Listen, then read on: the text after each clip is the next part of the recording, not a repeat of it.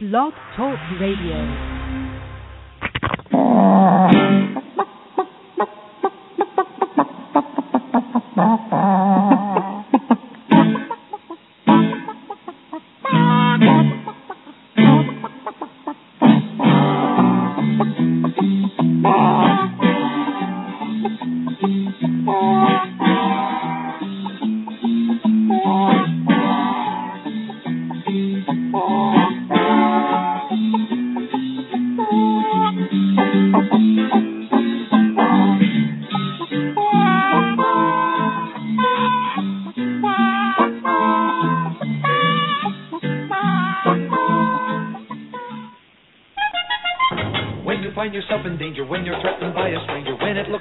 Take a licking.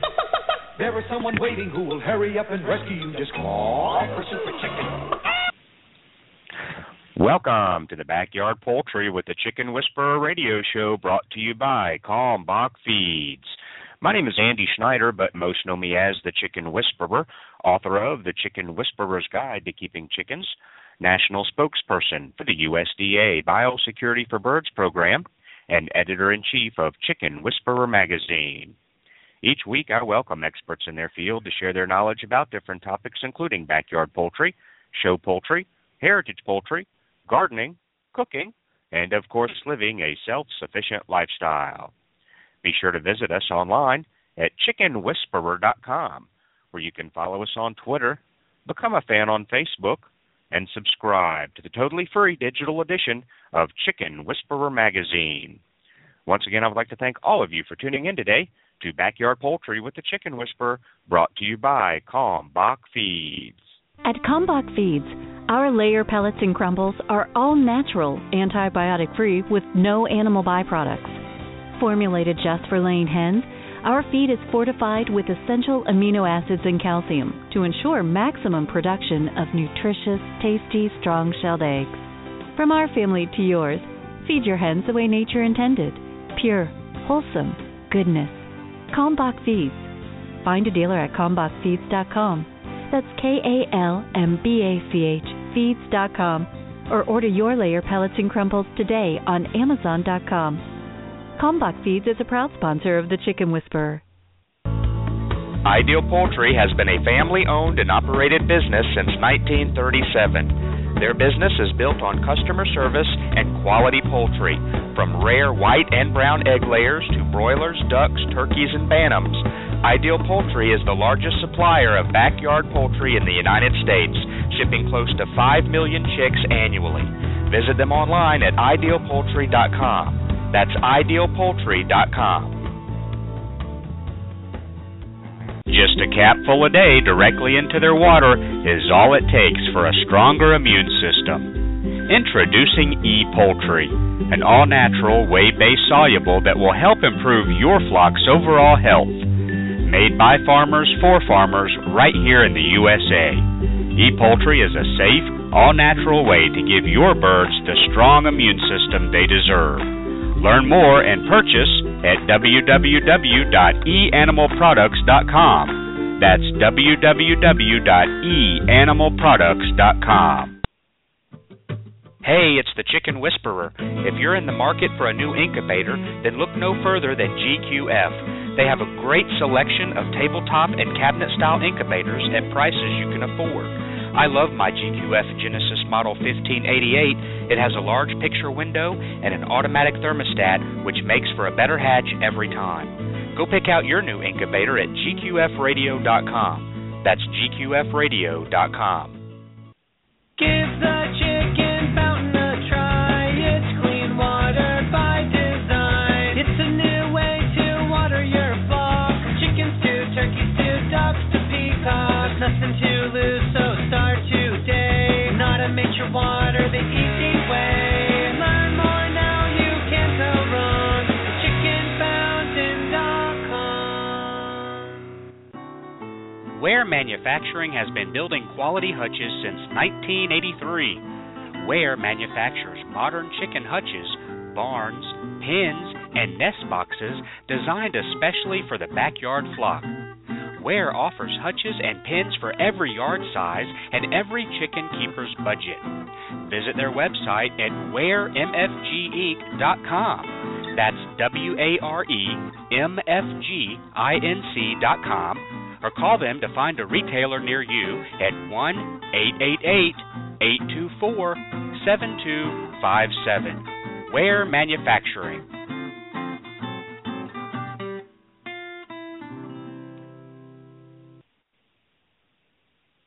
Hi, I'm country music artist Nathan Osmond, and you're listening to Backyard Poultry with the Chicken Whisperer. And the mighty bird against prejudice continues his fight for law and order. So when you hear that cry in the sky, you'll know it's Super Chicken. Alrighty, thank you very much for staying with us today on Backyard Poultry with the Chicken Whisperer, brought to you by Kalmbach Feeds. Got a great show lined up for you today. We've got Peter Brown, also known as the Chicken Doctor, founder of FirstStateVetSupply.com. He'll be joining us here shortly, and we're going to be talking all about Afflatoxin. And we'll be talking very important topic, very interesting topic. Make sure you get those Chicken Whisperer notebooks and pens out today. You're going to want to take notes with today's show. If you're not familiar with that, then, hey, it's going to be a great show for you, and you'll expand your education on keeping your backyard flock happy and healthy. So, again, thanks for joining us. I want to send a quick shout-out to, well, all the homeschoolers. It is the season. All the homeschoolers who are tuning into the show live today and listen to the archive and incorporate the show into their daily curriculum. We thank you very much. Yes, all the over-the-road truck drivers that tune in 24 hours a day, 7 days a week to the archive. Keep the rubber on the road. Get that freight there. Get home to your family safe for the holidays. And when I get back on tour here this spring, I'll be seeing you out there, guys and gals.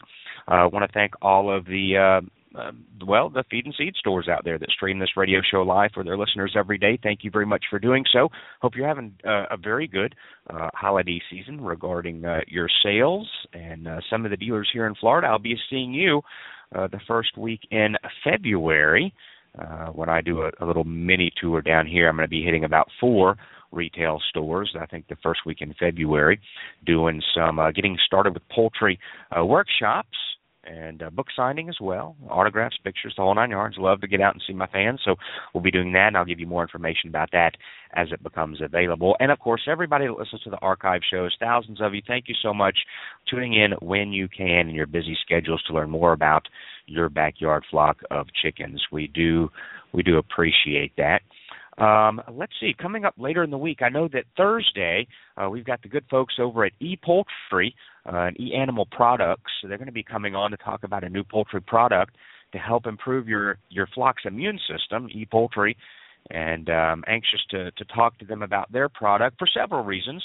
It is a whey-based product, and we know that chickens don't have the necessary enzymes in their gut to properly digest dairy products. So we're going to talk about all the science of whey versus milk and getting it out of milk and the amount in there and the science that goes behind this product and how it can help improve maybe the gut health of your poultry and increase their immune system. So that'll be an interesting show coming up this Thursday. I've started working on, of course, restructuring the show for 2016. Very happy regarding that and the outcome. And so far, we'll continue to have poultry scientist and professor Dr. Brigid McCrea to come on the first and third Thursdays of every month. We also just signed on, very happy and thrilled, Dr. Maurice Pateski from UC Davis out in California, who's going to be joining us the second Tuesday of every single month. Really looking forward to what he can bring as far as value to the show and the health of our backyard flocks. And then we'll fill in here with Peter Brown, the chicken doctor, who'll be joining us the fourth Thursday of every month. So we've got all of our Thursday lines up. We're starting to work on Tuesday lineups. And so we'll do the Tuesday, Thursday shows. And I've already scheduled one with the director of MPIP, Dr. Brinson, a good friend of mine, and always a pleasure to talk with her. Talked with her yesterday. On the 12th of January, I wanted to do this as people start to order their chickens for mail order hatcheries, as they do every spring. They just get bombarded about a brand new program that MPIP has based on or due to all of the salmonella outbreaks we've had over the last decade, 15 years out, 10 to 15 years out, from and traced back to mail order hatcheries. They've developed a new program, and I'm urging folks to, when they go and call, whatever hatchery you're going to use around there, and even small breeders can participate in this program. A lot of them are already MPIP examined. There's no MPIP certified. The certified, it doesn't exist. So when they say MPIP certified, just take it for a grain of salt. They don't certify anybody. You can participate in that program, and that comes straight from the director's mouth. There is no such thing as MPIP, quote, certified. They participate in the program, but they don't get certified for or by doing anything. And but they participate in the MPIP program, but this is another level that they can participate in, regardless of the size of their backyard flock or their breeder flock or even the big major hatcheries out there. And so I'm asking folks that when you call to order from these major hatcheries and mail order, to ask if they participate in the Salmonella Monitored Program. It's brand new, and if they say no, I would ask them why, and then or why not? Why don't they? Are you familiar with this program? And I'm sure they are, and for some reason they may or may not choose to do that. But what it does is it requires the hatchery to test, I believe, if I remember correctly, twice a month for salmonella strains that could affect humans. And again, all this is based on the outbreaks we've had over the last 10 to 15 years coming from these hatcheries every spring, and or a number of hatcheries every spring. And so it's just one more way to help eliminate this from happening. If you remember correctly, earlier this year I interviewed a family where their 14-year-old son got salmonella poisoning from their backyard chickens, which they were, of course, chicks. And it was a fascinating radio show. I mean, it went from starting to feel sick, thinking it was the stomach bug, to be in an ICU for several days, literally talking about planning a funeral for this 14-year-old. And then after that, figuring out through testing what it was, getting them on the proper antibiotics, and then having a turnaround. And we talked to his parents, and it was just a fascinating show. And but because of this, Salmonella Monitored is the program that I would recommend you ask for. Hey, do you participate in the Salmonella Monitored Program? And it basically checks for salmonella strains that can affect us humans, not just the Salmonella pylori that just affects the poultry. And that's important, but this is a new program. So I would urge everybody, when they're ordering from these hatcheries this spring, to maybe mention that. Say, hey, do you participate in this new MPIP program, Salmonella Monitored? And if no, well, why don't you do that? See what their theory is of what their reasoning is of why they're not doing that. I would think that some testing would be beneficial to try to protect their customers. So we're going to have her on the 12th of January, right when people are starting to place their orders, get their orders in, get all those catalogs from all the hatcheries, and she'll be explaining this program and why it's important to order from a hatchery in their mind that participates in this program. So we'll be talking all about that, and I've got tons of other stuff lined up for 2016. I'm very, very, very excited. And we also have another big announcement. I'm slowly paddling through this announcement and getting the thing, quote unquote, set up for this announcement. I think it'll be just one more great way we can spread the chicken love between the magazine and the book and the tours and the podcast, and just one more thing to add to it to get our message out there. Science-based, fact-based, study-based information that you can rely on. Which reminds me, I have posted a new post on our cool new webpage, factorchickenpoop.com, and that's where we kind of scour the blogs and forums out there related to chickens and pick out a statement that someone's made as if it's a true factual statement. Here's the statement. We take that statement, we send it to a poultry expert at maybe one of the top universities that participate in the program, and then we have them reply to the statement we found on these chicken blogs and forums to critique. And then they not like a magazine article where it gets really in-depth and science-oriented, but just more of just a casual 2 or 3 paragraph response to that statement, and to really let people know, is this fact or is it chicken poop? So we've got that going on as well.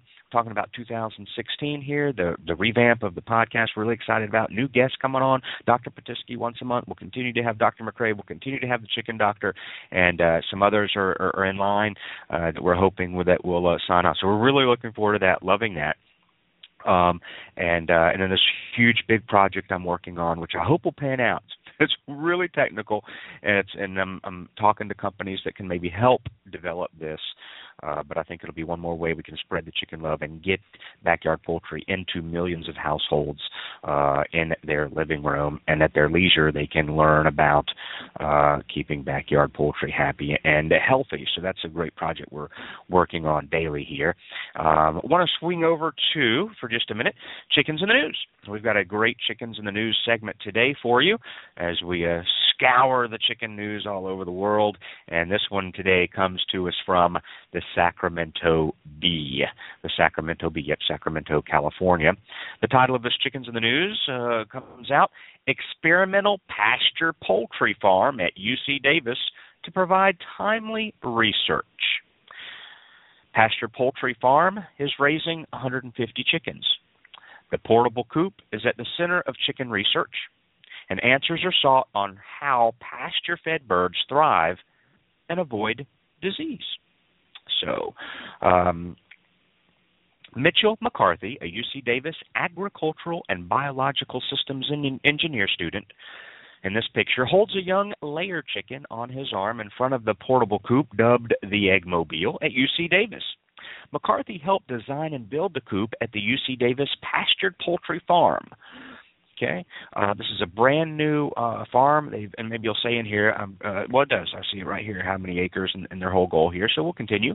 When a flock of white feathered chickens saunters out of a portable coop dubbed the Eggmobile at UC Davis, it's likely they're hopping into the future from a not-so-distant past. The flock of 150 Lohman white chickens are part of an experiment in pasture poultry farming, one in which veterinary, engineering, and plant science departments are employing their expertise. The goal? To test different methods of raising chickens on pasture land. In today's world of chickens housed in cages, it's a throwback to the methods used by farmers before World War II. But this experiment also looks forward, not back. Pastured eggs are growing in popularity with consumers, part of the larger farm-to-fork movement in which people pay more attention to how their food is raised. The Eggmobile and the 4.5-acre plot of pasture land on the UC Davis campus is set aside for the chickens. It seeks to address the needs of a challenging poultry industry and the explosion of backyard chicken farming. That's what we've been talking about for the last 7 years doing the show. In the early half of the 20th century, it was customary to see chickens on farms with full access to the outdoors. Thereafter, farmers and farming operations started raising poultry in large indoor enclosures. The reasons were physiological as much as economical. Keeping them indoors kept the birds dry, at a standard temperature, and away from predators. It also kept them away from a slew of avian flu diseases. But keeping them indoors downsides. Packing birds into buildings increased outbreaks of other diseases, and the drive for profit saw more and more birds packed into smaller spaces that offered poor air quality and artificial lighting. In the last 20 years, the practice of farming have been called into question, and more consumers are demanding pasture-fed chickens. The Eggmobile is a central feature of the UC Davis poultry pasture. The bright red and white structure, mounted on wheels, looks like a portable barn. Inside, it contains waterers and removable nest boxes and roosts. It costs $5,000 to build and can be wheeled around to different parts of the pasture. The birds sleep inside the structure and come outside to forage in the pasture during the day. Moving the flock around the pasture meets different sections, and different sections gets fertilized by bird droppings.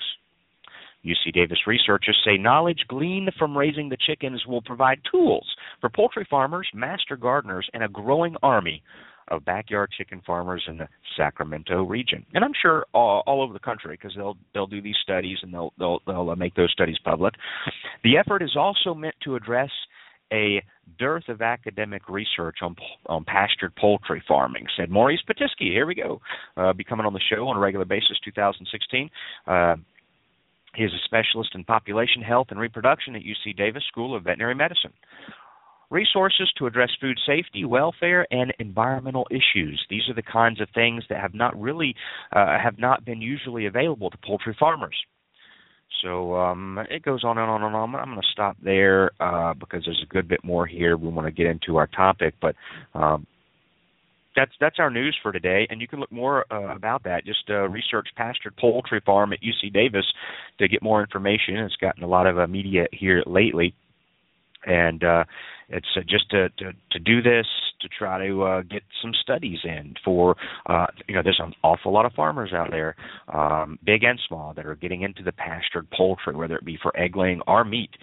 And this can help them, providing new ways, new experiments, new technology, things that seem to be working, not working, maybe some problems that come into play, maybe more internal parasites because they're out on pasture all day, picking things up that may cause more internal parasites. So I think it's going to come out with maybe some good information for a lot of these folks that are really into that, and there are a lot of people that really go out and try to find small farms for their eggs and for their meat birds. You and I both know that, and so I think this will be, hopefully we'll put out some really good studies and information learned for a lot of people that are doing that. It's not for everybody. I understand that. I try to walk that fine line where, when people say, oh, we shouldn't raise poultry like this, I understand 100% your concern, the welfare and other things like that. But when you sit down and be honest with yourself, and you see those poultry trucks going down the road and you ask yourself, I don't like that, that's why I raise my backyard poultry, you ask yourself, well, the reason why we've come to raising poultry that way is because you can point to yourself, I can point to myself, want a $8.99 chicken entree when you go to the restaurant. You point to yourself, you want chicken breast from the grocery store for $2.99 a pound. You want that 99-cent six-piece chicken nugget meal at the fast food restaurant. You want, again, to go out to a restaurant and only pay $12.95. You want the $4.99 rotisserie chicken at Walmart. I know you do. So, okay, maybe not you right there talking to you, but that's why we do it that way, so you, the consumer, can have a $4.99 rotisserie chicken at Walmart when you're checking out in that little heater kiosk. Okay, so it may not be you, but the only way you cannot blame yourself for that, if you have never eaten at a restaurant anywhere in America, you've never eaten fast food chicken, you've never bought chicken in the grocery store for $3.99 for a boneless breast of chicken, and you've never, bought that fast food chicken sandwich. So if you've never done that in all your days, congratulations, you are one of the very, very, very few. But if you haven't, so when people ask, well, why do we do that? That's a big reason for it, consumer. But there are a lot of people that I'm not participating in that. They go out and they want these pastured eggs. They want the pastured poultry. They're willing to pay. It's a big key. They're willing to pay for it because it's a part of their lifestyle, and we absolutely commend you for that. But a lot of people don't have access. A lot of people can't afford that. Chicken and eggs are a very inexpensive, for the most part, protein to provide for families that don't have the income to go out and buy a $20 pastured-raised poultry chicken, or to pay $5, $6, $7 for pasture-raised eggs. They just can't do it. So they're relying on, I guess you could call it big ag, to help feed their family. So we've debated this before on the show. We've had the commercial folks on. We've had the pastured poultry folks on. And we just try to walk that line in between and share the reasons why this often is done. Let's get on with the show today. We've got Peter Brown, also known as the Chicken Doctor, talking all about Afflatoxin today. Let's head over here and give him a big chicken whisperer welcome to today's show. Hey, Peter, how you doing today, my friend? All right, Andy, how are you? I'm doing very well. So far, so good regarding the show. We've had a little chickens in the news about some pastured poultry training or studies that are going on out at UC Davis. We talked a little bit about, in fact, when I was checking out just a couple of days ago from Winn-Dixie here, they had all those rotisserie chickens stacked up in there for $4.99.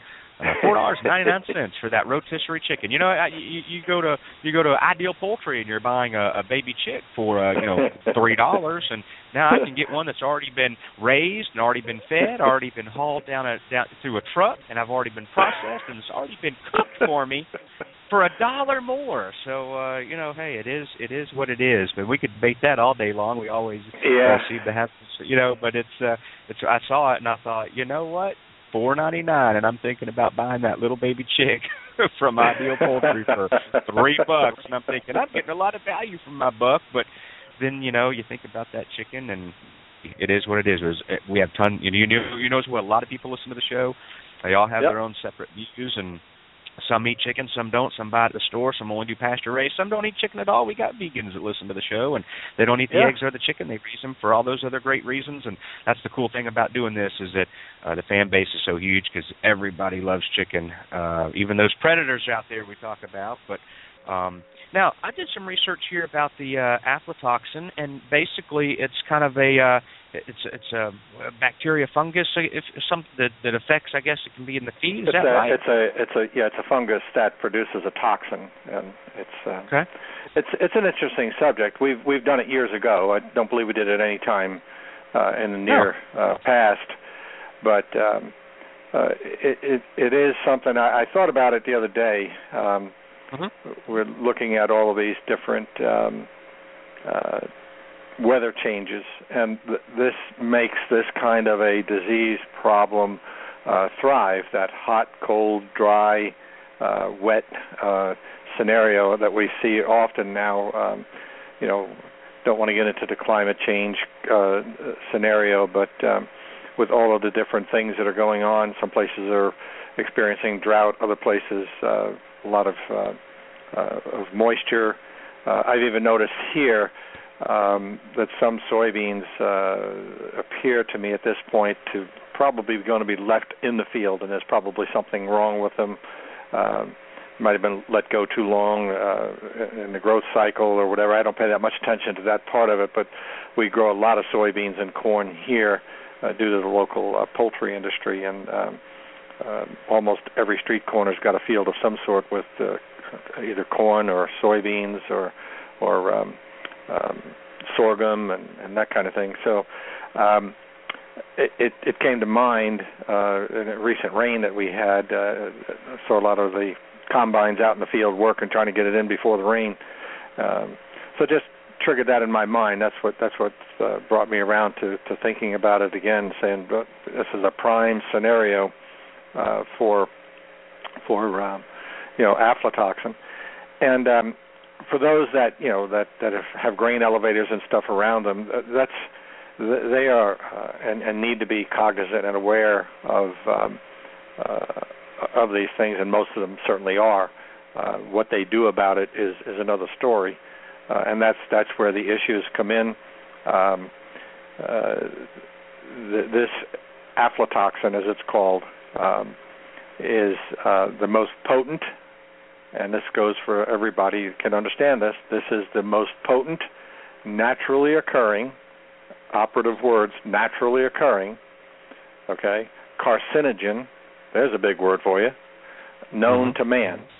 Known to man. Still stands the test of time as being the most potent, naturally occurring carcinogen known to man. So the amount that is allowed to be on your cereal grains, your cornflakes, your Cheerios, and what have you, is controlled by the Food and Drug Administration and carried out by the Federal Grain Inspection Service, FGIS. And it, depending on the animal, depending on the age of the animal, it depends on how much will be allowed to be in the feed or on the grain that they're going to consume. And that I'll go over that in a minute. It's just that I want to get this out there, and buying from a reliable source, such as one of your sponsors, and the more they turn over the feed, the better. And secondly, the more attention they pay to the actual aflatoxins on the grains that they take into their mill. People that see these grain elevators and stuff when it's harvest time, and even not so, may not realize that, especially with corn being put in these silos and stuff, they move that corn around. They just don't let it pile it in there and let it sit. To my knowledge, any farm that I've ever worked on where we had our own feed mill, they were constantly moving that stuff around because you can't allow it to heat up, and you can't allow it to get too moist. So the combination of heat and moisture kind of, for lack of a better term, activates this particular mold to start producing the toxin. And once it's been produced, there's no way to get rid of it. It's on the corn or the feed stuff basically forever. So it's something that's out there. It's often overlooked when we start looking at birds that are sick. Yeah, go ahead. I was going to say, just a very timely topic. Just on December 7th, yesterday, when you told me the topic for today, I went back and I was like, I think I just read something about that in the current news, and I just pulled it back up and did a search, and here it is from yesterday. U.S. animal feed at risk for mycotoxins analysis confirms. It says a wet spring and a wet spring and a late dry season took its toll on the 2015 North America crop, producing irregularities in plant growth and now putting poultry and swine at risk for mycotoxin exposure, according to Alltech's North American Harvest Analysis. And so, and I didn't see that, but this is and those that play in the feed world. I mean, if you call up your sponsor, Kalmbach Feeds, I'm sure they'll fill you in on what they do. And they're more sophisticated tests and stuff. I haven't necessarily kept up with that end because it really doesn't apply to the people that we deal with, but it does apply to the mills and stuff. And there are sophisticated tests that they can run within a short period of time. Will tell them how much aflatoxin is in it, and aflatoxin is measured. Go ahead. No. Tell me how it's measured, and then I'm going to read this about what they found in this particular study. Yeah, and it's measured really in parts per billion. That's how toxic it is. And at the lower end of the scale, and again, it changes with animal, the type of animal you're talking about, whether it's a beef cattle being fed out in a feedlot. It's really not allowed in dairy cattle, to my knowledge, to these higher levels. But chickens, growing swine. Chickens, and big swine over 100 pounds, and that kind of thing, seem to be able to tolerate more of it. It probably has to do a lot with the immune system. Younger animals not having an immune system fully competent, especially chickens. So young pigs, young cattle, young chickens, turkeys, quail, pheasants, that kind of stuff, we look at 20 parts per billion. Okay, and as the animals age, that can go up in feedlots and stuff to around 300 parts per billion, which is a lot. I still think that's way too much in my own. Sure. The Alltech 37-plus mycotoxin analysis found an average of 3.1 mycotoxins per sample that ranged from lower to higher risk for both swine and poultry. It says 97% of samples tested were positive for at least one mycotoxin. Now, I don't know how that averages over. I'm not a feed expert, so I don't know how that averages over the past years, or if that's something that, you're going to have the majority of them are probably going to show this at this level or something like that. But I don't say get scared because this number says 97% tested positive for at least one mycotoxin. I don't have anything to judge that to, but I Yeah, neither do I. It's not something that I follow, intensely like I might follow some other things. But I think it was worth talking about from my perspective. Just looking around here, we're more in a rural setting, farm agriculture. Purdue's got their feed mill right down the road here, not too far, and it's constantly trucks and tractors, everybody pulling their corn, soybeans, whatever, down to the mill. So when we've had some really nice days here where it's been higher 60s, close to 70 degrees, but then some of the overnight temperatures have put frost on the windows in the morning, but 60 degrees in the afternoon. And just a couple of days ago, we had several days of rain, and just a combination of things: the hot, the cold, the moisture. And this stuff is what sets it off. Also, what sets it off is stress within the crop itself. So the mold can be there, not producing any toxins until something sets it off, whether it be temperature, whether it be moisture, or a combination of temperature and moisture, or a fracture of the grain that the mold is on. It's opportunistic. It's going to look for a place to set up shop. And any time grain is fractured, we all know in harvesting not every piece of grain is the same as the next one. Some get broken, some don't, and what have you. It doesn't mean much when it's being... You said there's no way to fix this. If it's there, it's there. They can't get rid of it. There's no treatment. There's no cleansing of it. There are some, and I've never looked into them because I don't have any interest in that. It doesn't apply to the thing. But I have seen some companies touting around mycotoxin binders. And just how they work, I honestly don't know, and I wasn't interested in that part of it. What I was interested in doing here was, making people aware that this is another aspect of things that is often overlooked. Even many times in laboratory settings, they'll look at, for instance,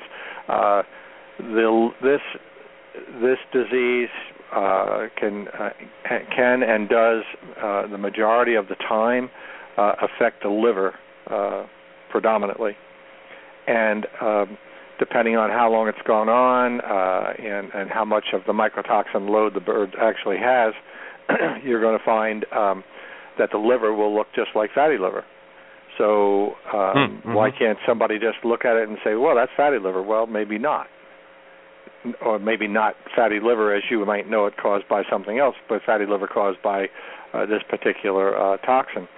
And generally, because it is a carcinogen, you'd say, okay, where are the tumors? Well, 99.9% of the time you won't see any tumors in birds because they don't live long enough. This is very, very toxic to their liver.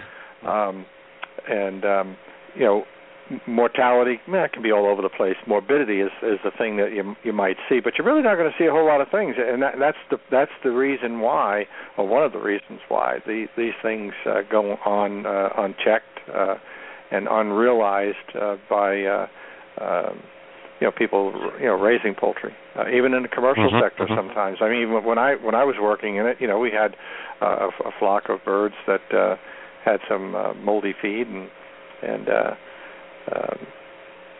just how it got there, I don't remember, but it did have a profound effect on the flock. These were breeders, and egg production suffers, body weight, mortality, morbidity. Those birds that don't die but are sick and just don't do anything, they eat and wither away to nothing. So it does take its toll. It's nasty. It's not not bird friendly by any stretch of the imagination. But this can come around in fields where multiple crops are grown. We see this from time to time, and again in these wet conditions, wet, dry, moist, and the back and forth, and that's where the stress comes in. The heat on one end, the moisture on the other, back to cold, back to hot, and throw some more moisture in, and that kind of thing. So we will see this, but it can grow in crop residue stubble, hay. So if you had a field that, because I've seen it here a number of times, hay was grown on a field first, and then they come back and put soybeans over top of it or corn. or they'll no-till a plot, and so that stubble that's left behind, that residue, can be a safe haven for this stuff to get it started. So it's a number of ways, a number of places that this can go. Generally, if you've ever been around a grain elevator, feed mill type situation, when they take the grain in, they do stick the load of stuff coming in to find out what's in it. Not sure today. I know back in the day when I was involved in this, it was more black light to look for it, but that's really not as sophisticated as some of the things they're doing today. The last thing that I saw, because I was involved in this a little bit on my own early on, when it was a company called Neogen at the time. I don't know where they are today and what they do, but they made an ELISA test kit where you take a sample, grind it up, run it through a particular size sieve, and then soak it in this material, and take that out and put it in these plates and look for the presence of mycotoxins, and then put it in an ELISA reader, and it would give you the parts per billion. Actually, I have the reader somewhere around here. It's useless because I don't have any of the kits to run through it, and I'm not even sure if they're available. But a situation like that, they're able to tell you, pretty much right down to the wire of how many parts per billion are in that particular sample, and then you as a feed mill can accept it or reject it. But they move this. Yeah. I was just going to ask: is this when this happens, and let's say some bad food gets by, whether it be at the commercial level or the backyard or the hobbyist level, are we more likely to see a widespread, quote, outbreak of now sick birds, or is this something that, I guess a three-part question, is it going to be, if this sneaks through, will we see some type of outbreak that will have massive mortality, or that's number one. Number two, is you said this is bad news, so in most cases this flock may not, because they're quote-unquote healthy, might overcome this, and where this flock may not. That's my second question. And then my third question is, can this happen after the feed mill at that level? So we go to a store and they pull us out some feed. How many people actually look at the date of that tag to see how old or new that, to where this can occur from that bag of feed that I'm going to feed my chickens in my backyard in urban Atlanta, 6 chickens, that scenario where it's set in the feed store, it got wet, it got hot, it got a little wet, and then it got hot, and then it got cold over the maybe 4 to 6 weeks it was sitting there before I come in and buy it. So I guess those are my three questions, how to keep it related to a lot of our listeners. Is this, if it occurs at the feed mill level, are we going to see an outbreak? Number two, can some healthier chickens deal with this or not? Healthier, can they get through it? And then lastly, can this happen even way after? Can this process happen? Can these mycotoxins occur sitting in our feed store and having the same reaction of wet and cold and moisture and heat? This, let me answer it this way, and then we can pull it apart however you want to. This is considered to be a disease organism, the toxin, that is both something that happens in the field, which is pre-harvest, and also happens after harvest.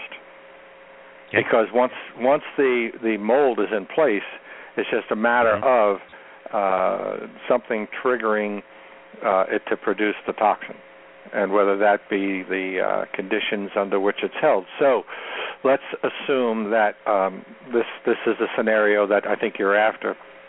So I harvest my corn, and I put it in my truck, and I take it to the feed mill. They stick the load, and they say it's acceptable. So let's say it's 18 parts per billion. They take the load in, and they're happy with it. They also at that point usually test the moisture level of it. If it is above 13-14% moisture, they're going to dry it down a little bit. Okay, most of it, I think, comes in higher than that, but they're still going to dry it down to that level or below, and then they're going to put it into their silo, and then they're going to constantly move that stuff around to keep it dry and to keep it, from getting hot spots in it and creating that heat. Any breakdown anywhere along the line, and don't forget, you're relying on employees to number one, probably hate to say this, somebody would not like it, but truthful.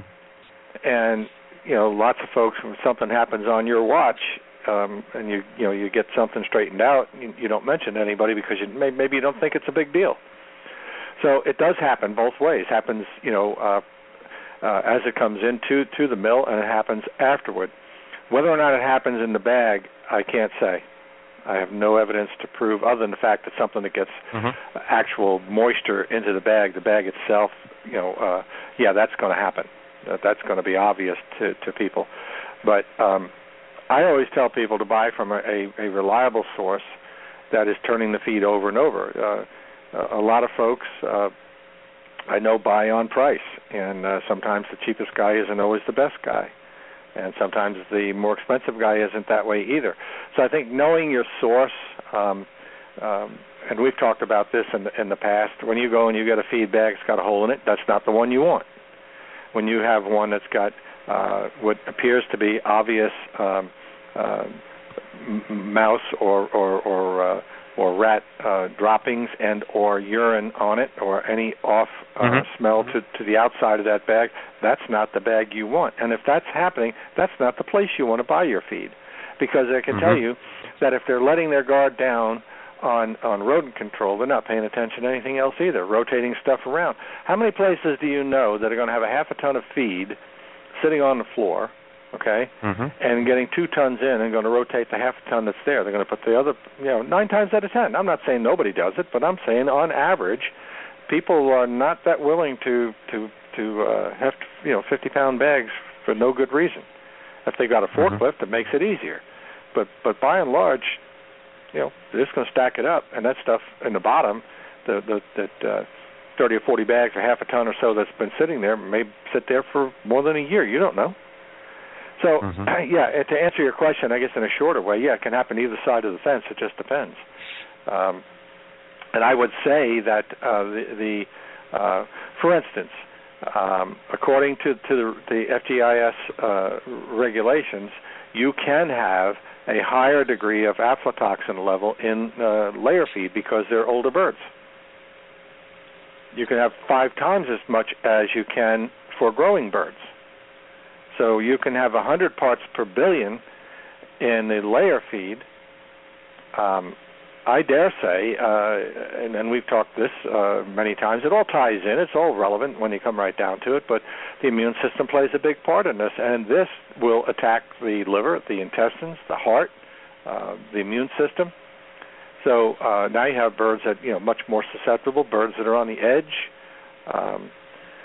There seems to be, it's a little bit off topic, but not necessarily. There is a school of thought to try to understand, why birds that have been immunized with Marek's disease vaccine, whether it be commercial or you doing it yourself, as they age and become older, we're seeing more and more birds these days with Marek's at an older age, which, if you go back and look at all of the literature and everything else, kind of says, well, that really shouldn't happen because it's a younger bird disease, and there is some natural resistance as the birds age, and the fact that they've been vaccinated, you would think that this wouldn't happen. Yeah, but the research shows that those, and done by competent people, not by some jackwad somewhere who thinks he knows something, but done by Dr. Witter, who's now retired from the Department of Agriculture Avian Oncology Laboratory, where they study this stuff day in, day out, and so on, and others in his laboratory at the time, that this is related, late onset of Marek's in many cases where birds were properly immunized and so on, but have age to them, is immune system deficient related. So somewhere along the line, a breakdown in that bird's immune system for whatever the reason, whether that be the lymphoid the gut-associated lymphoid tissue we've talked about many, many times that resides 60% or so in the intestine. So a bird that has a compromise there may be susceptible. Maybe there are some other underlying factors that affect that immune system for that bird. So all of this is tied in as to whether or not it's going to affect a bird that's older. And I dare say anytime you allow more of this stuff into the feed stuff, some cattle is allowed 300 parts per billion. Okay. Okay. I'm going to stop you right there, and okay. I'm going to stop you right there and go to a commercial break, folks. We're talking with Peter Brown, also known as the Chicken Doctor, founder of First State Vet Supply. We're talking all about aflatoxin today. Fascinating topic. Got some great questions that he's going through right now, and there'll be more, so keep those notebooks handy. We'll be back right after this short break. When you need an incubator, think Brincy, the incubation specialist. Brincy has been a world-leading manufacturer of incubators for over 30 years. Incubators from 7 to 380 eggs with high-quality electronic and digital controls, including precise humidity control and programmable egg turning, all at surprisingly affordable prices. Visit them online at Brincy.com. Brincy spelled B-R-I-N-S-E-A. That's Brincy.com or call 1-888-667-7009. Enter the coupon code WHISPER at checkout and save 10% on their incubators, brooders, egg candlers, and other incubation accessories. When you need an incubator, think Brincy. Technology you can trust.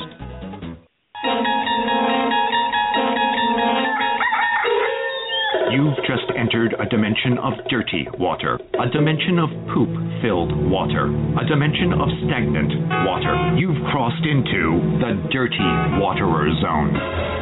But up ahead is your signpost to cleaner water, the Bright Tap Chicken Waterer. The Bright Tap Waterer is fully covered. Chickens drink from special valves, so dirt and droppings can't get into the water. Chickens get sparkling clean water. You get less work. No poop-filled water pans for you to touch or wash out. Bright Tap, clean water made simple. Visit chickenwaterer.com to learn more. That's chickenwaterer.com. Cackle Hatchery is a third-generation, family-owned and operated hatchery. They offer over 193 varieties of poultry shipped directly from their facility in Missouri. It's their mission to enhance your life by providing you with quality poultry for showing, meat, enjoyment, eggs, and pets. They specialize in hatching purebred poultry and shipping day-old chicks right to your local post office since 1936. 4-H and FFA Youth Poultry Clubs get a 10% discount. Check out their website, cacklehatchery.com, for posted weekly specials and discounts. That's cacklehatchery.com. Are you in the market for a new chicken coop? Want one that will outlast all the others? Then check out Urban Coop Company. All of their coops are made from 100% appearance-grade Western red cedar with galvanized hardware and advanced all-weather joinery right here in the USA. Compared to other coops, Urban Coop Company coops will last longer and look better doing it. They're designed to be both beautiful and functional. In fact, they have earned the Chicken Whisperer seal of approval and are Chicken Whisperer approved. I invite you to browse their website to learn more about the many features of their coops and check out their integrated coop accessories that will make your life easier. Urban Coop Company is a family-owned business located in Dripping Springs, Texas, USA. They are passionate about building great coops because they know you're passionate about your backyard chickens. Visit them online at urbancoopcompany.com. That's urbancoopcompany.com. Do you provide a heat source for your backyard chickens in the winter? In most cases, it's not necessary. But if you choose to provide a heat source for your backyard chickens, it's imperative to use a safe and effective heat source, and the only one I recommend is the Sweeter Heater.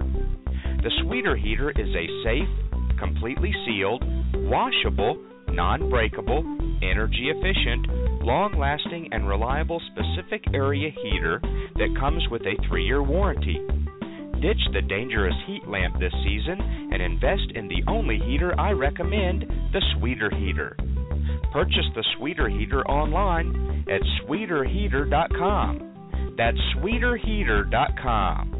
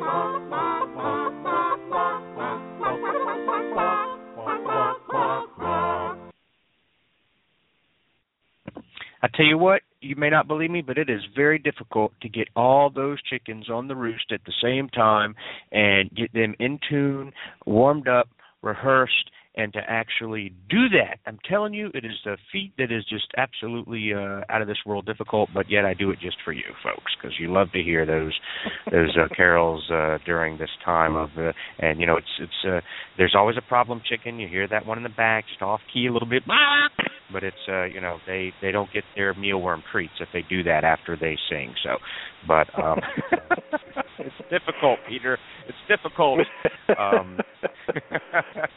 17 days, folks, and the chickens are getting, you know, they practice every day to keep their voice just for the show. So we will continue. We're talking about Peter Brown, the chicken doctor, folks, and we're talking about aflatoxins today, and fascinating topic that can affect us regardless of where we really buy our food, as he was explaining before the break. So we'll let you continue, Peter. Yeah, there's not a whole lot more to this. But it is an interesting subject, and it is real. It's an everyday thing, and it's something that you can get into, you know, unknowingly. If they learn nothing from the show other than some history about this, but then know that, you know, don't just take it for granted when you go in and say, yeah, I want 4 bags of layering pellets. You know, look at. We stress that a lot. Look at the label. See what's in your food. Look at the date of production.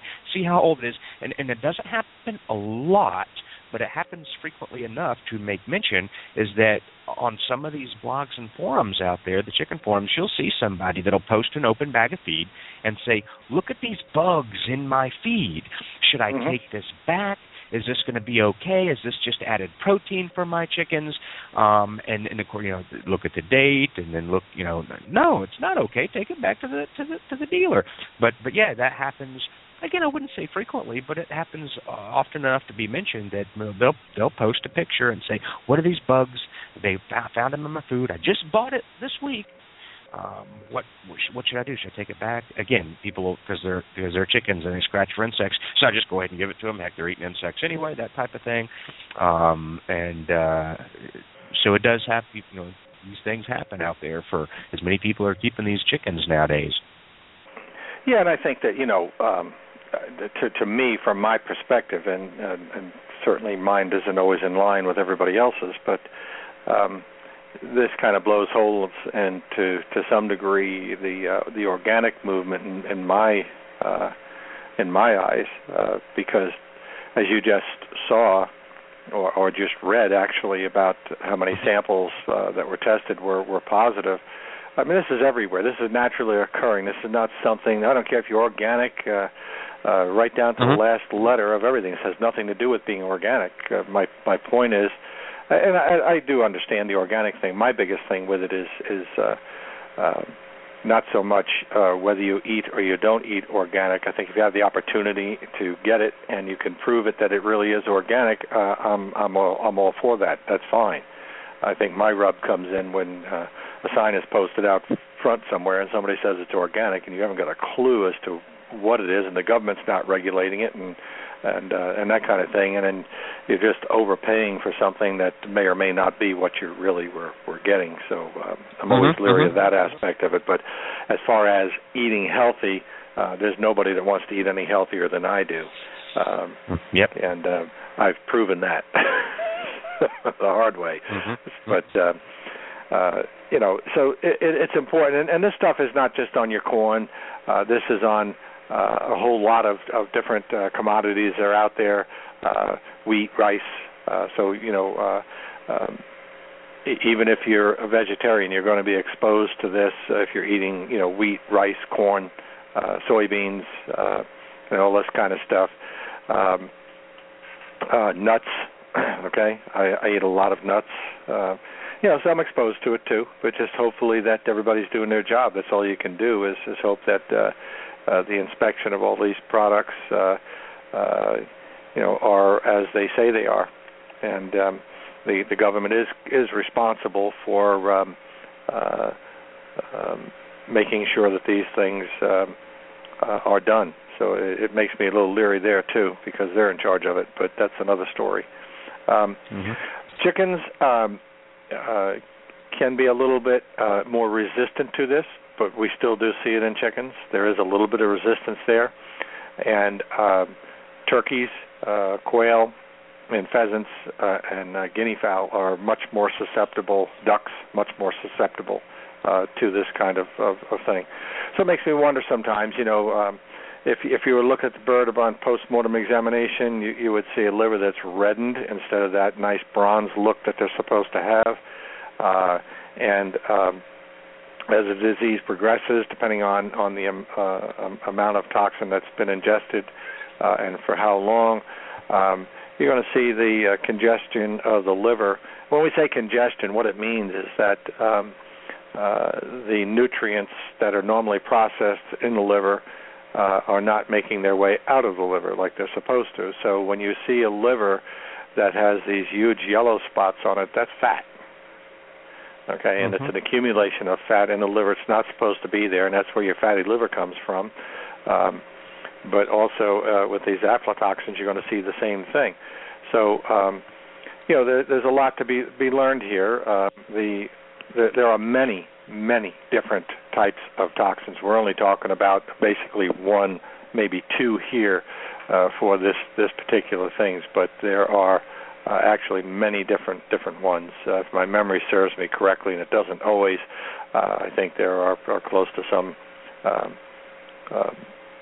200 or so that are possible out there, but only a handful that are really tracked. But at any rate, we're basically talking about here Aspergillus flavus. Okay, that's the one that we normally look to. And the other one is Aspergillus parasiticus.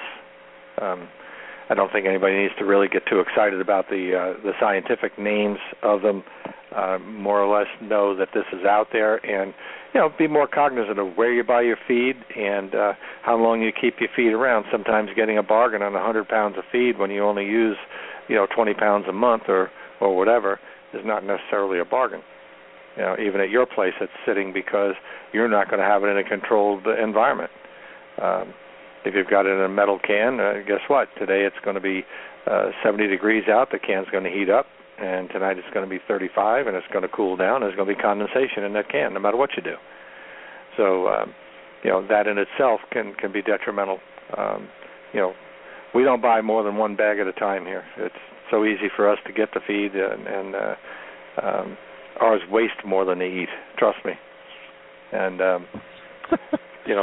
well, they just do. And sounds like my kids. It's not a big concern here. It's more of a pain in the neck to clean it up and get rid of it. But whatever they waste and get on the ground and don't consume at the end of the day is all picked up and discarded. But at any rate, that's pretty much it in a nutshell. The elevator where where the grain is stored plays a big role in whether or not the aflatoxins can grow afterward by how they handle that grain, how well they dry it down. A farmer that brings wet grain into the mill is not going to get paid as much because they're going to have to dry it down, and that's a costly adventure. As we always say, a little bit of due diligence and paying attention to what's going on can save you a lot of heartache and grief later on. Remind us again before we let you go, maybe what to look out for. Is there any kind of signs or symptoms that would specifically point to this, or is this something that may present like many other things with backyard poultry, and we just end up having to do a test, or the ultimate is just having a necropsy done? This is going to present like a lot of other diseases. You're going to see birds who eat and don't put on weight. You're going to see birds that egg production would drop, weight gain will be lost. They'll start losing weight, even though they're eating. And you look at it and you go, geez, I just treated for coccidiosis last week. How can this be? And it may not be coccidiosis. It may be this, maybe some other abnormality besides. But that's the difficulty of it. It points to a whole lot of things, and now you scratch your head. And if you're in an area where you don't have access to a state lab, you may live in a state that is poultry orientated, but you live at the opposite end of the state where they really don't grow poultry. If you're here in Maryland, if you're here on the Eastern Shore where I am, you have two options. You can either go to the Maryland lab or you can go to the Delaware lab. I prefer the Delaware lab myself. But if you're on the other side of the bay and out in the western part of Maryland, I don't believe there's anybody out there to help you. And at the state level, so you're going to have to come all the way east in order to get it done. Most people are not going to do it. Time constraints, travel, cost, the whole thing. And this can be one of those things. I was thinking about this a few minutes ago. This may not be a flock-wide thing because every piece of grain is not going to be tainted. So if the bag has an area where there's more of the toxin in a particular part of the bag, and one bird gets a lot of it, that bird may be sick. The others might go on with no big deal. So it is a problem, and and as you alluded to, you read the article. I didn't. It's alluding to the fact that it's there. It seems to be more now than maybe before. I don't know. It's not something that I normally keep track of because I haven't seen anybody come to me and tell me that their lab said they had an aflatoxin problem. And and there is no particular one thing that's going to point directly to it and say, aha, this is aflatoxin. Would it be safe to say, or would it be safe to assume that more than likely something else is going to kill your birds or make them sick other than this until this happens? Yeah. Basically, you know what I'm saying? Yeah, that's a funny way to look at it, but you're exactly right. Just the way I feel about, organic products and GMO corn and all that kind of stuff. You're going to die from your Baconator sandwich that you're eating, and your red meats, and your fried foods, and your high fructose corn syrup, and all the other garbage that you eat in the course of a day. And that's not to say you shouldn't worry about the GMO situation. I still think that's a can of worms that's up in the air until somebody proves it. And if it's there, somebody will prove it at some point in time. It just depends. But it's just one of those things. It's what you choose to do. And I've been doing this long enough now to understand I can tell by talking to somebody on the phone when we're talking about their chickens. I can tell you what they're going to do and what they're not going to do. Okay, just by the demeanor of what they say, how it's said, in the context it's said. You're just able to pick it out after a while. You can tell some of them are going to do something, others are not going to do anything.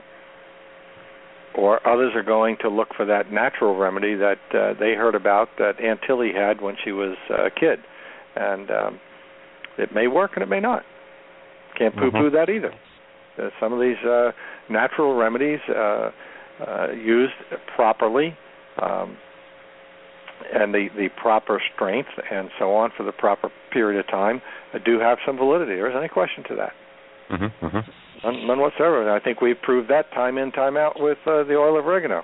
I just had a client not too long ago, a couple months back now, from Ohio, was growing out some quail and had some quail enteritis.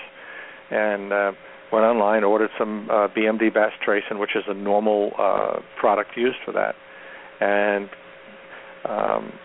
called me and talked to me about it after he'd used it, and he wasn't satisfied. And I said, well, why don't you try the oil of oregano? And he tried it, and he's happy with it, and has reordered. And so there you go. And will it work in every case? That big turkey farm you have on this. They 3 years now, no blackhead? Yeah, almost 4 now. Yeah. Yep. And no blackhead at all. And more turkeys into the season. More turkeys with more weight. And technically not certified organic, but now no medications of any kind go into the birds at all. And he's happy. His clientele is happy. The birds. I've got a friend of mine actually that buys 2 turkeys a year from there. He said the best turkeys he's ever had.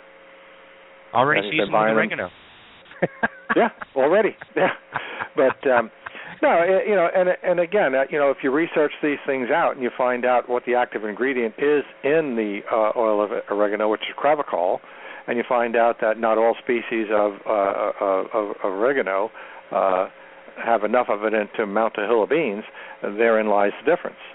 And, how that's applied. This stuff, while it is an oil of oregano, it has been changed in some way, shape, or form so that it stays in solution. And that's the key. That's the key, because then when a bird takes some of it, it gets where it needs to go instead of staying on top of the water, which makes birds back away from it. And not all birds will drink it when it's sitting on top of the water. This stuff here, and like I said, he's using 40 ounces to 1,000 gallons of water. That's a heck of a dilution, But very happy with it. I talked to him just about 2 weeks ago, and they're doing very well with it. Just as happy as can be. So.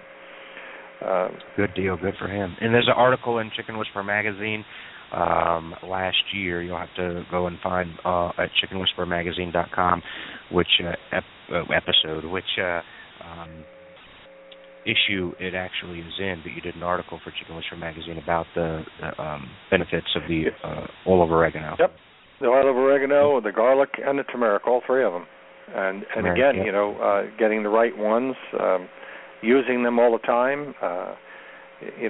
Back when I was doing a lot of research on the turmeric and got a hold of Dr. Bharat Agarwal, who at the time was head of this research division at the MD Anderson Cancer Research Center, University of Texas, and he filled me in on all of it about how it works and how you can't use it after you've, not effectively anyway. If you're going to wait till you got stage 4 liver cancer and then going to expect it to do something, you're probably dreaming.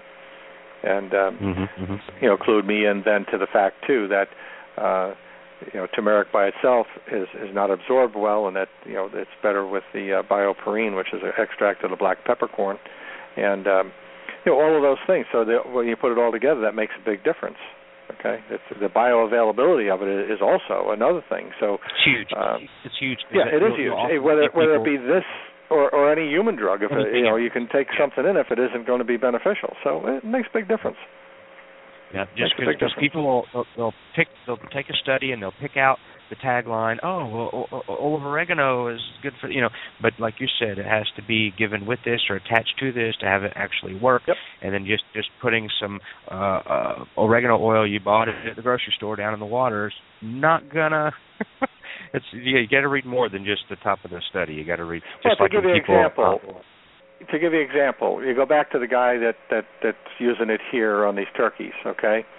Late last year, for whatever reason, he never gave me a good explanation, not that he owes me any kind of an explanation whatsoever, decided that for the last bunch of the birds that he had, that he would just, when he got up good size and good age on them, he just knocked off the oil of oregano. Well, within 2 weeks, they came down with fowl cholera. Oh, jeez. This year, he kept them right on through, right on to the day they went to harvest them, and never had a problem at all, period. So it makes a difference, and the difference is that keeping that gut and keeping that immune system on a high degree of alert so that it can handle things and it isn't under attack from something else. It's kind of like an army, if you don't protect all the flanks, guess what? You get outflanked, you get killed. So it's kind of like the same thing, with these diseases. If you don't pay attention, it's going to come back and haunt you. You're much better off to prevent something you ought to treat it. I don't care who you are, where you are. And I've been doing this for a long time, and it's just one of those things, And for this aflatoxin, there really isn't any real prevention or treatment. So your best bet is to be informed and try to buy feed from the best available source that you can, and go with it from there. Be diligent about it. I think you'll never have a problem with it. Most people won't. All righty. Well, thanks so much for joining us today. Interesting topic. Great information as always. We appreciate you coming on, and we'll see you next week. I appreciate it. Peter Brown. Yep. And I do have that Hoverbaiter Genesis 1588 with the Turner on the site. The picture's not available yet, but it's $169.95 for both. I don't think you find it too much cheaper, if you can find it cheaper anywhere else. The unit by itself, the 1588. $119.95, and I know you're not going to find it any cheaper than that. So, and the Sweeter Heater is still the same deal, free shipping, and I'll probably continue that for a good while. Okay, so free shipping on the Sweeter Heaters, and you've got the Genesis model 1588 incubator, and I think you said $119 on that, and then the combo with the egg turner $169. Yep. All righty, and that's at FirstStateVetSupply.com. FirstStateVetSupply.com. Appreciate it, Peter. We'll see you next week, my friend. Okay, Andy. Take care. You do the same, my friend. Pictures of chickens on aprons are common across America, but picture a chicken wearing an apron and you'll probably get a good chuckle. Laugh if you must, but nothing protects hens better than the Hen Saver Hen Apron. Hen Saver Hen Aprons protect your hens from the damage caused by an overly affectionate rooster and may even provide protection from an unexpected hawk attack. Hen Savers come in several different sizes to fit both bantam and standard-sized hens and roosters. Colors include camo, denim, navy, brown, khaki or black, and soon pink. Crazy K Farm is expanding its already colorful Hen Saver collection to include the color pink. A portion of their sales will be donated to organizations that fund breast cancer research and awareness. Order your Hen Saver aprons today at hensaver.com. That's hensaver.com. Love Nest brings the natural goodness of herbs to you in your backyard with handcrafted organic blends for your backyard friends. Packaged in a resealable bag, 100% USDA certified organic, Love Nest blends come ready to sprinkle directly into the nesting or coop bedding and are completely natural and edible. There's Love Nest Chick Mix Blend, a gentle herb blend perfect for young chicks. Love Nest Layer Blend, designed to help support laying and soothe ruffled feathers. And Love Nest Critter Ritter Blend is naturally effective against those unwelcome guests such as lice, moths, and other pests. Ask for Love Nest at your favorite local feed store or visit them online at www.loveluv-nest.com and try Love Nest organic blends for your backyard friends today. Since 1921, Stromberg's has been a family-owned and operated business, providing quality poultry and poultry supplies to their customers. Today, the Stromberg family offers over 200 different breeds of poultry, including chickens, waterfowl, and game birds. They also offer poultry supplies for the beginner or advanced poultry keeper. Stromberg should be on the top of your list when it comes time to order. Shop online at www.strombergschickens.com or call today at 1-800-720-1134. Remember, that's strombergschickens.com. Kalmbach, Kalmbach, Kalmbach, Kalmbach, Kalmbach,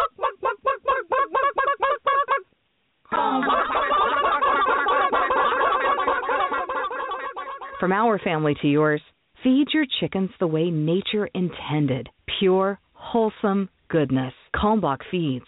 Visit our website at kalmbachfeeds.com. That's KALMBACH Feeds.com. Or order today on Amazon.com. Kalmbach Feeds is a proud sponsor of the Chicken Whisperer. All right, thank you very much for staying with us today on Backyard Poultry with the Chicken Whisperer, of course, brought to you by Kalmbach Feeds. I just posted about 30 minutes ago during the show about the avian influenza outbreak over in Europe right now. They've been dealing with that in France, and now Germany actually reports a H5N2 avian flu outbreak over in Germany. They don't know if it's related to the outbreak in France or not, but now Germany's dealing with this outbreak. And I also posted that, things have been pretty quiet here, knock on wood, here in the United States, but we are not out of the woods yet.